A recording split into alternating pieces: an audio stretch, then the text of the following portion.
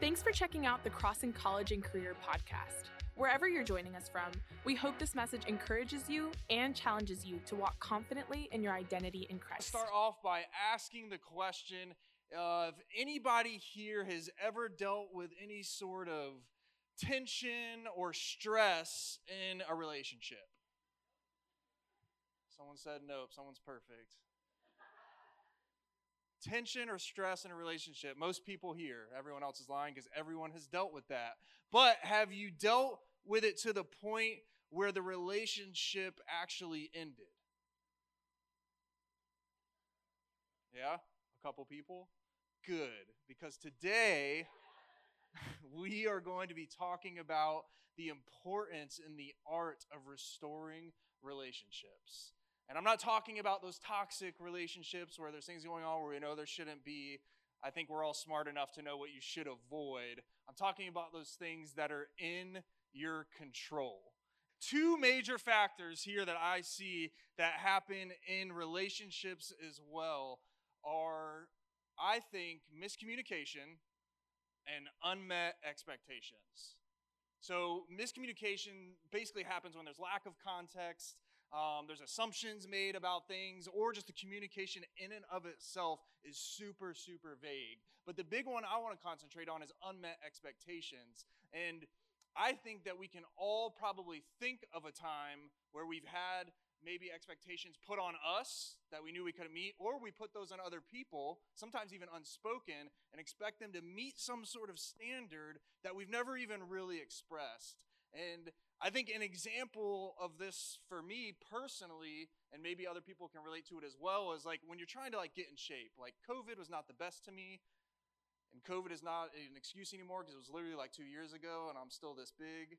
But when you go to the gym, I have this expectation that I'm going to eat healthy for 2 weeks and work out every day and I'm going to be freaking shredded. Should probably start an Instagram page with, my fitness journey, but after 2 weeks, nothing happens and you're like, all right, forget this. And you get frustrated. But think about something in your life where you have this expectation that may not be normal, but you get frustrated. And what I want to say is that unmet expectations are always going to lead to frustration. Unmet expectations are always going to lead to frustration. But there is an answer to this problem. And the answer is we need to let our observation take precedence over the expectation. In other words, we need to go with the flow. So some people would say, hey, don't have any expectations at all. I don't necessarily want to lean that way. I think there's a place for healthy, realistic expectations that are communicated well. That's very important. I think it's important to have those. There's something to reach for. But when we come into any situation, especially with other people in relationships, and there's an expectation that's not met, that's okay. Let your observation take the lead there instead of the frustration from the expectation you had taking the lead. Go with the flow. Deal with the reality of the moment rather than the frustration of the expectation. Does that make sense? And so the goal tonight, and what I want to do, is us to look inside of ourselves and see if we need to restore relationships. That's what this whole entire night is going to be about, is restoring relationships and how we do that. Because God is a God of restoration, and I'll prove it to you. 2 Corinthians 5:18 says this, all this is from God, who reconciled us to himself through Christ and gave us the ministry of reconciliation. We literally have a ministry of reconciliation. Yes, we should go preach the gospel. Yes, there's other verses of things we should do. But God is telling us right here, you have a ministry of reconciliation with people. That God was reconciling the world to himself in Christ, not counting people's sins against them. And he has committed to us the message of reconciliation. We are therefore Christ's ambassadors, as though God were making his appeal through us. We implore you on Christ's behalf, be reconciled to God. And if God can restore us, people like us, sinners, far off the beaten path, if he can restore us to him, he can restore any relationship in your life. Think about that. If he can restore us back to him, do you think your situation or your relationship is too difficult for him to restore?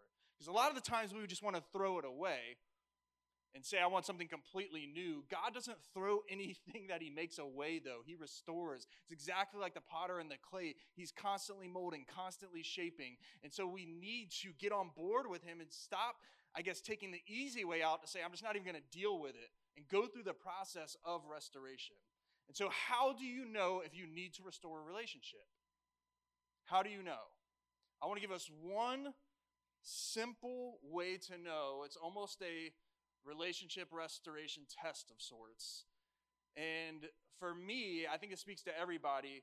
Whenever a person's name is brought up or you see them, you get a little, the best way to describe it is like a It can be anywhere from probably this area to about up to the neck. Sometimes it gets you in the neck. Sometimes it gets me like right back here. But I get that little, clench your fists a little bit. And that little, I think every single person here can relate to what that is. Can you? Does that make sense? That's the test. And I'll give you guys a personal story about this. And thank God he's not here tonight for the first time in a while. Pastor Jeremy, he's on staff here. Hopefully he doesn't listen to this. No, it's okay if he does because we went through it together. For those of you that don't know, when I came on staff here probably around a little over 3 years ago, he was my boss at the time. And he and I did not get along whatsoever. I just did not like the guy at all. We clashed. Both of us had a big personality. I was, at that time especially, I still get this way, but you are not going to tell me I'm wrong type of guy. And so he just got very frustrated with me. I got frustrated with him all the time. I would literally just tell him to his face because I'm pretty blunt. I don't like you. Like, there was no beating around the bush. Like, he knew it. But it was a very strained relationship. We did not, I don't even know if he enjoyed me. I don't think he'll admit it. But I was not easy to work with, but it was just not a good situation. And so we went through this whole thing, and nothing ever really got resolved because I ended up getting a new boss here, and I knew I had to have a conversation of forgiveness with him. So I went to him, and I said, hey, man, I know I don't like you. I know we went through this, this, and this. I need you to forgive me, though. I'm sorry. I take responsibility for all of my actions. We went through a whole thing. He forgave me. I forgave him. All is good, right? You guys have been there. But what happens when you do that and there's still that little, you know? What do you do? Because I Christianize things and I say, well, God tells me to forgive. I know for a fact I forgave him and he forgave me. I'm just going to push it to the side. But little things, even like, he has 2 awesome, well, now 3 awesome children, but at that time it was 2. And even when I would see his kids, I would get frustrated. And it wasn't even him. It's like, you're part of his family. I don't want anything to do with you. And his kids would frustrate me. I'm like, what am I doing? And so I went to him eventually. This was eating at me. And I said, hey, and I prayed to the Lord. I said, what is it? I don't know what is in between us, why I don't like him still. Couldn't figure it out. I went to him. It was the most awkward thing ever. I said, hey, I, for some reason, still don't like you. I don't know why. I prayed about it. And I know we went through this whole forgiveness thing, but I can't explain it. And I think we need to restore this relationship. He and I talked for a little bit. Didn't really even get an answer to the problem. But we prayed together, and supernaturally, God lifted that offense burden, whatever that was, off of me. I still don't even know what it was. But after that, funny enough, a couple months later, they said, hey, this is going to be your boss again. And so now he's my boss again. But that's how God works sometimes. And so I want you guys to really get a hold of, yes, forgiveness is good. Yes, having those conversations are good, but sometimes it's not enough, and you know it's not enough in your heart of hearts, and you need to keep going the extra mile until you know it's right. Because all of us get caught up in that little phase to where we think we did the right thing, and on paper we did, but in our heart, God is telling us something different. Listen to that. So for scripture, what we're going to look at tonight is the book of Philemon. The reason I want to do this is because even as a pastor, I really haven't read Philemon before. And I think it's such an awesome story because we can talk about restoration of relationship and forgiveness and all these stories that we hear most of the time. The prodigal son, you know, the king and the servant. There's plenty of different things, but these are parables. The difference with Philemon here is that this is actually a true story. So Philemon was a wealthy businessman from Colossae who basically accepted Christ because of Paul's preaching. Paul was preaching in Ephesus, and Philemon heard him, and he got saved. And so then he started hosting a church back in his home, which is most likely who Paul wrote the letter of Colossians to. And so Philemon, like most wealthy people in the day, he did own slaves. And so one of his slaves' name was Onesimus, which means useful in Greek. And we don't know why, but Onesimus ended up running away. Now, Philemon at the time, he was saved, and slavery was not what we think of it sometimes in the context that we think of it. They actually treated some people, and I'm guessing if Philemon was saved and he had slaves, he was treating them pretty well because all of them weren't running away and trying to get away. So we don't know why Onesimus really ran. But through the providence of God, when Onesimus ran away, guess who he ran into? Paul. So someone nailed that. I can tell by the yes, it was probably, her name starts with an F. Paul really liked this guy, though. He ended up getting saved, and he saw Onesimus as a son in the faith, but the law required him to return this runaway slave back to his master. So Paul chose to return Onesimus, but he helped him by sending a personal letter for Philemon, aka the book of Philemon, asking him to recognize Onesimus as his brother in Christ, forgiving him of all the wrongdoing. So we're going to read Philemon right now, starting at verse 4, and I want you guys to just kind of pay attention to this story, because what I'm going to do is pull out a couple parallels of how we can restore relationship through this. So starting in verse 4, it says, Paul is addressing Philemon directly, talking about Onesimus, the slave. So he says, I always thank my God as I remember you in my prayers, because I hear about your love for all his holy people and your faith in the Lord Jesus. I pray that your partnership with us in the faith may be effective in deepening your understanding of every good thing we share for the sake of Christ. Your love has given me a great joy, encouragement, and because of you, brother, you have refreshed the hearts of the Lord's people. So he's almost starting off with a flattery to Philemon. He knows this guy, and he's almost encouraging him. But then in verse 8, he says, therefore, although in Christ I could be bold and order you to do what you ought to do, yet I prefer to appeal to you on the basis of love. It's as none other than Paul, an old man and now also a prisoner of Christ Jesus, that I appeal to you for my son Onesimus. So Paul is literally calling this guy Onesimus, this slave, his son already. He said, who became my son while I was in chains. Formerly he was useless to you, but now he's become useful to both you and me. Funny because his name literally means useful. I'm sending him, who is my very heart, back to you. I would have liked to keep him with me so that he could take your place in helping me while I'm in the chains for the gospel. But I didn't want to do anything without your consent, so that any favor you do would not seem forced but would be voluntary. Perhaps the reason he was separated from you for a little while was that you might have him back forever, no longer as a slave, but better than a slave, a dear brother. He's very dear to me, but even dearer to you, both as a fellow man and a brother in the Lord. So if you consider me a partner, welcome him as you would welcome me. Because I'm sure Philemon did not want to do that. He would probably be very frustrated when this guy got back. I, Paul, am writing this with my own hand. I'll pay it back. Not to mention that you owe me your very self.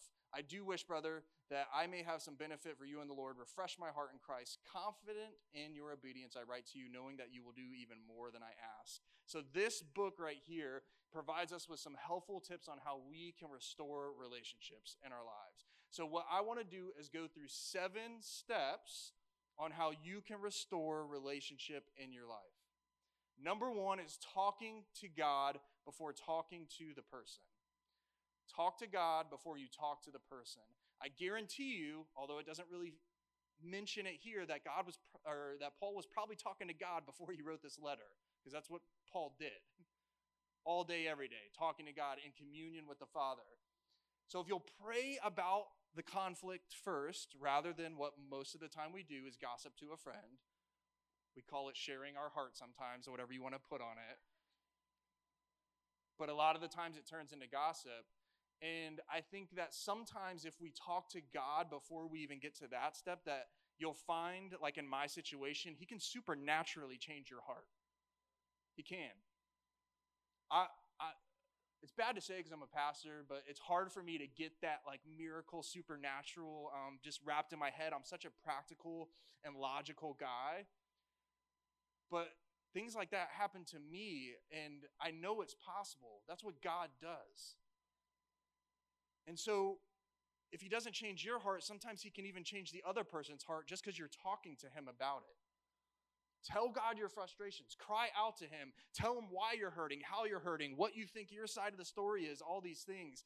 And I think some of the times, the unmet expectation towards other people, we're putting something on other people that should be God's and he should be filling. And so some of the needs we're looking for other people to fill and we get frustrated with them for, God is trying to fill that hole in your life. And he's saying, talk to me about it first. You should have never put that expectation on them anyway. So talk to God before you talk to other people. That's number one. Number two, always take the initiative. Always take the initiative.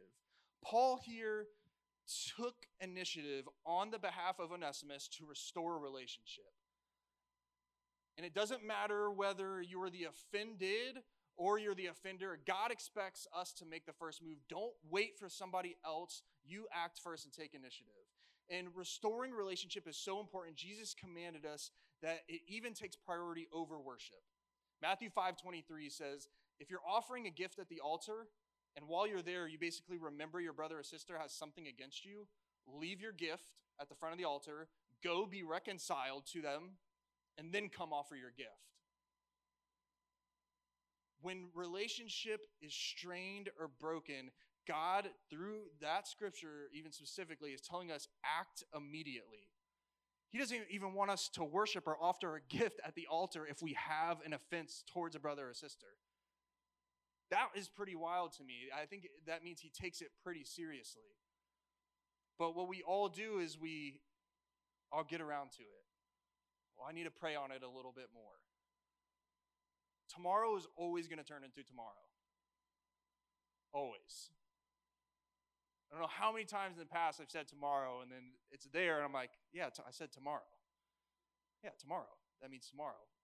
And it never comes. Delay only deepens the resentment and makes matters worse. And there's the saying that, time heals everything. It does not. It causes things to fester.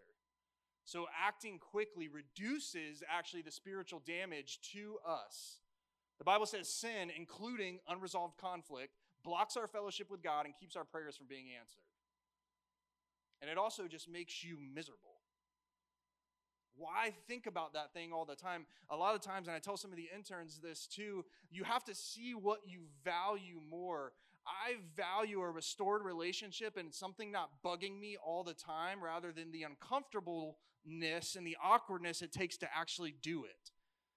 It's your choice, really. If you're not doing it, then you're saying, okay, it's just too uncomfortable, too awkward. No, I see the value in a restored relationship at such a high level that I don't really care how uncomfortable or awkward it is. I'm going to do it. So take the initiative. Number 3, sympathize with their feelings. Basically, use your ears more than your mouth. Listen. Before attempting to solve any disagreements, you've got to listen to where people are coming from. Paul advises us, he says, look out for another one's interest, not just for your own. And so focus on their feelings, not the facts, because we all have our own facts. But I think we should always begin with sympathy, not solutions. I come to the table, I used to, I don't do it as often, but I know I still do it sometimes. But I come to the table with, I forgive you, you forgive me, hash everything kind of out, but this is the way we should move forward. Without any sort of interaction with the person. I'm coming with a solution and there's no sympathy there. Don't try and talk people out of how they feel. Even if you don't agree with it, that's okay. Just listen. Because the old saying, I don't know if it's old or not, but we hear it all the time. It's like, people don't really care what you know until they know you care. You can spit truth all day, but if I don't trust you and I know you don't care and you're just doing it for some other motive, okay. You can't penetrate someone's heart like that. You can't restore a relationship that way. You really can't do it. You have to sympathize with the person. It's not just about you, it's about them too. So sympathize with their feelings. Number 4, confess your part of the conflict. So Paul goes above and beyond with this in verse 18. He says, hey, if he's done any wrong to you at all or owes you anything, charge it to me. So Paul takes responsibility for something that's not even his fault. And he gives us an awesome example of that. But if you're serious about restoring a relationship, you should begin with admitting your own mistakes. Jesus himself said that is literally how you see things more clearly. He tells us, take the log out of your own eye first, so then you can try and remove the speck from the person you're trying to talk to. But you've got so much going on with you that you can't even really see it clearly. Take responsibility for what you've got going on first. And since we all have blind spots, I recommend sometimes maybe even getting a third party. This does not include the gossip portion I talked about earlier, but bouncing ideas off a trusted person who is going to give you solid and godly wisdom without gossip. And I don't believe in there's this, I don't know if I'm right or wrong for saying this, but I don't believe in, there are certain people who have this idea of, hey, if someone comes to you and they start talking about another person, you immediately ask them if they've talked to the person. If they haven't, you cut it off so you're not involved in the gossip. I get there is some truth behind that, but at the same time, if the person comes to you in confidence and they're trying to resolve a situation genuinely in their heart and they don't know how to handle conflict, and you say, hey, don't talk to me yet, go talk to the other person because I don't want to get involved in the gossip, you're sending them off a cliff. You really are. You have to have compassion for the people that come to you. Now, if you detect gossip in that a little bit, say, hey, point it out. I may be right or wrong, I'm not sure, but I detect a little gossip there. I don't really want to speak into that. What I do want to speak into, though, is how I think you should handle this situation. There's a way to maneuver around that. Does that make sense? So don't just write people off, but if you have a blind spot, see if you can have a trusted confidant in your life to speak into that. And ask God too. Ask the person, am I the problem? Is there something I'm doing wrong? Am I being too sensitive? Am I maybe being too insensitive? I'm not really sure. Ask God and ask other people. Confession is a powerful tool for reconciliation. And when you begin humbly by admitting your mistakes, it diffuses the other person's anger and it disarms their attack. So let's not make excuses. Let's not shift the blame. Let's own up to our response of what we're responsible for and just ask for forgiveness. It's that simple. Number 5, speak the truth in love. Speak the truth in love. I want to give a little acronym that goes with this too. Think before you speak. It's pretty simple. Hopefully we have that. Think. So T, is it true? Not is it your truth, but through your, time with God, maybe the trusted people in your life, getting wisdom, is this actually true? H, is it helpful? Is this going to help the whole entire situation? Is it going to help this person? I, is it inspiring? Just like Paul started in the very beginning of this, kind of commending him, telling him, hey, you're a fellow brother. I'm so proud of you. How are you building this person up? Is it going to inspire them? What's about to come out of your mouth? N, is it necessary? Is what you're saying completely necessary and relevant to what's going on in the conflict? And K, is it kind? Are you speaking out of love? So if what you're about to say does not pass those tests, just keep your mouth shut. Don't say it. I have a hard time with this. But don't force other people into reconciliation. Give them a choice. The other thing Paul does here, like I just said in verse 8, he says, hey, I've got enough power over you that I could just order you to do this, but I'm not. I'm merely asking. He's giving him the choice. He's trying to find a middle ground, so to speak. And speaking in love is something Paul talks about in Ephesians. He says it indicates spiritual maturity when you speak out of love. Many people speak their mind. They speak what their truth is, and sometimes it could even be true, but they don't do it out of love. And some people are super loving, kind, but there's no truth to what they say. Find that balance of speaking the truth in love. Paul did this. He did it with great tact and concern for the other party. It's just hard for me, like I said, because sometimes I see other people, I'm like, you are basically the spawn of Satan, like devil himself, Antichrist. There's no way. And we rationalize because of what they've done and all these things, but I'm like, man, if Jesus could forgive every single sin that I ever did and then multiply that by how many billions of people have been on the earth, I could probably do that with this one person for the 6 times they maybe screwed me over. Like, we have to change our mindset. If Jesus came here and did that for us, how come we can't do that for other people? Number 6, cooperate as much as possible. Verse 13 and 14, Paul says, I would have liked to keep him with me so that he could take your place in helping me while I'm in chains for the gospel, but I didn't want to do anything without your consent, so that any favor you do would not seem forced but would be voluntary.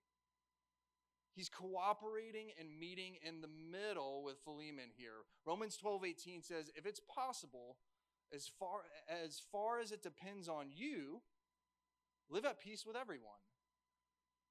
He's saying here, everything that's in your control and you have responsibility over, live at peace with every single person. It's your job to do that. But peace always has a price tag. And a lot of the time, it's our self-centeredness and our pride. Because you did this, and a lot of these things that we go through, guys, they are so legitimate. Like, people go through terrible things where forgiveness is more, I'm not going to lie, it is more difficult than other people's road. That's just, I think, facts. Like, there are some things that people go through that are awful, but the gravity of the situation doesn't dictate the truth that God has given us. It really doesn't. Yeah, it may be harder. Man, you got the short end of the stick. God still calls us to do that, though. So maybe get around some people who have done it before. Maybe get around some people who haven't maybe had as hard as you, but they deal with conflict and they do it constantly and they know how to do it. But it is so important that we cooperate when we're trying to resolve conflict and we're trying to restore relationship with people. That's when you discover who you really are, is you can give up your side of the story. And just like Paul did, I mean, he said, hey, if this guy owes you anything, I'll take care of that. Don't really care. Because I'm about people more than I am about the problem. And I care about people. And that's what we should do. That's what God has called us to do, is to be reconciled to him, but we can't be reconciled to him if we're quarreling with everyone around us. So the last point I have, and the worship team can come up, is emphasize reconciliation, not resolution. Emphasize reconciliation, not resolution. It is unrealistic to expect for everyone to agree about everything. Reconciliation focuses on relationship, while resolution focuses on the problem. When we focus on reconciliation, the problem loses significance and often becomes irrelevant. See, we can reestablish a relationship even when we're unable to resolve our differences. I think a lot of, especially being inside of ministry, working here, Christians, we have a lot of theological debates, so to speak, all the time on different things. And a lot of the time, I rarely get involved with them, one, because I'm not educated on some of them, and I'm going to speak on something I'm not educated about. But at the end of the day, I'm like, man, whether I think, pre-trib, post-trib, we can talk about it, but is that really more important than learning how to just like love my neighbor? Like, there's so many simple like commandments God has given us that we haven't mastered, and we kind of quarrel over these theological things. I'm like, man, there's so much more important things to worry about. I don't even know how to love the Father properly and love my neighbor like myself. Why would I care if Jesus comes before or after? Like, I don't, why? And these things like literally divide people sometimes. But it's possible to disagree without being disagreeable. It's like that analogy sometimes people use, like a diamond looks different from different angles. Like when people see, this water bottle, like if you've never seen in your entire life a water bottle, and I just see this side and you just see that side, we're going to be describing two completely different things. It's still a water bottle. You know what I'm saying? But God expects unity from all of us. He doesn't expect uniformity. We can walk arm in arm without seeing eye to eye. We can do that. It's possible. And I think Paul shows us this perfectly again. I'll bring up verse 18 again. Paul says, put it on my tab. Whatever Onesimus has done to offend you, I'll pay it back. And there is a gospel parallel here in the book of Philemon where Paul is a picture of Jesus who he's pleading our case to the Heavenly Father. We, Onesimus, the runaway slave, the person who doesn't deserve it, no longer useful really because of our sin, but Christ says, no, they are useful. Not because of anything we've done, but because of him. And so he's taking on that character. Paul's taking on that character of Christ here. And that's exactly what Jesus says to the Father. He said, nope, I've got it. They're worthy because I am.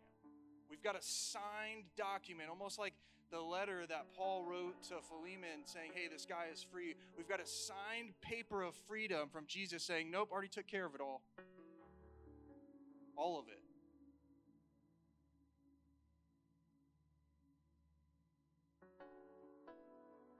And because we've been restored to God through the sacrifice of Jesus, our restoration with God should affect our relationship with other people. I want to end with this story that I thought was pretty cool. And I'm going to butcher this name, but there is this tribe, it's like a rural farming village in Ghana, West Africa, called Akpafu Otomi. Surprisingly, though, English is the official language of Ghana. I had no idea about that. But the mother tongue of this place is called Siwu. So the village from outside can be seen as like a God-fearing place. There's churches and stuff around every corner. They basically have like scripture above the doors, like everywhere. It's super cool. But it wasn't always that way. See, there's two distinct Siwu-speaking groups, the Akpafu and the Lolobi.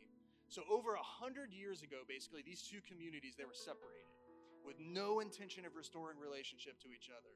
But the funny thing about it is no one really had a concrete idea of why the separation even took place. Perhaps it was like people in the tribe like arguing, maybe something someone had done or said, but whatever it was, they could not resolve the issue, and they distanced themselves, and they lived on like two separate sides of a mountain over 100 years ago. And I think a lot of us, just like my situation with Pastor Jeremy, I don't know about you, but sometimes there's conflict and there's relationships that are strained or broken in our lives, and we're like, you look back and I don't even know how it started. Like, where did it start? Where was the middle? Where was the end? Why did it start? I don't really even know anymore. But in the early 2000s, something brought these people together, and it was the decision to translate the New Testament into the Siwu language. So there was a decision made to work together as a team. They navigated through the idiosyncrasies of like dialects that they had made over 100 years from not being with each other, but they assisted each other, and eventually in 2009, they completed the translation. And the people went around to their chiefs saying that this is going to be an amazing celebration. Basically, they all came together from both sides of the mountain, and that day that they did that, it started to rain, but people kept flooding in. And in the rain, they just sat there and celebrated together. And so for years, these two distinct groups, they were separated because of a disagreement that no one could even recall.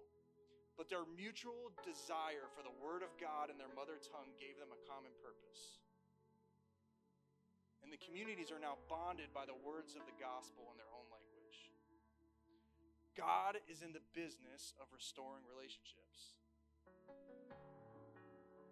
For the Siwu language, for the Siwu people, like, he used the Bible translation to literally reunite two communities who had been separated for over 100 years. But what is it for us? What do we need to do in order to restore relationship to those that have hurt us or those we have hurt? So what I want us to do is put up those 7 steps again. Take a picture of this, write it down, do whatever you have to do, but take a look at these and literally, I was afraid there wasn't, it's bad to say again, not a lot of Jesus, so to speak, in this message, but he's all over it. I was like, man, this is going to be too practical. But God really wants you to use these steps. I believe maybe it's tonight. Maybe there's someone here that you place an unmet expectation on and they haven't met that and there's resentment. There's someone in your life, though, that God wants you to restore relationship with. I firmly believe it. That's why he gave me this message. And all of this hinges on forgiveness and us being humble. God gave us the perfect example of it. Jesus came here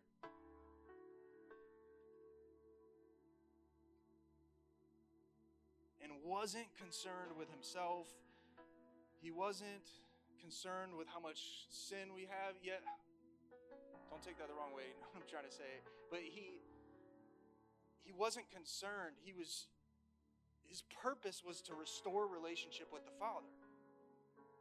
If Jesus never came here, we wouldn't have access to God. You know that, right? So he wasn't concerned with anything that we had done. He knew what we were going to do. He knows what we're going to do our whole entire lives, but he's focused on us. And God is focused on us, his sons and daughters. But if we're not able to even reconcile relationships here on earth, how can we be entrusted with heavenly things? I don't think we can. And yes, I know it's hard. It's not easy. I'm weird. I like conflict. But that doesn't mean it's easy. Like I said before, I just value what I know the end result is more than the uncomfortableness of going through it. I'm not going to let the awkwardness and uncomfortableness hinder me from getting what God told me is available.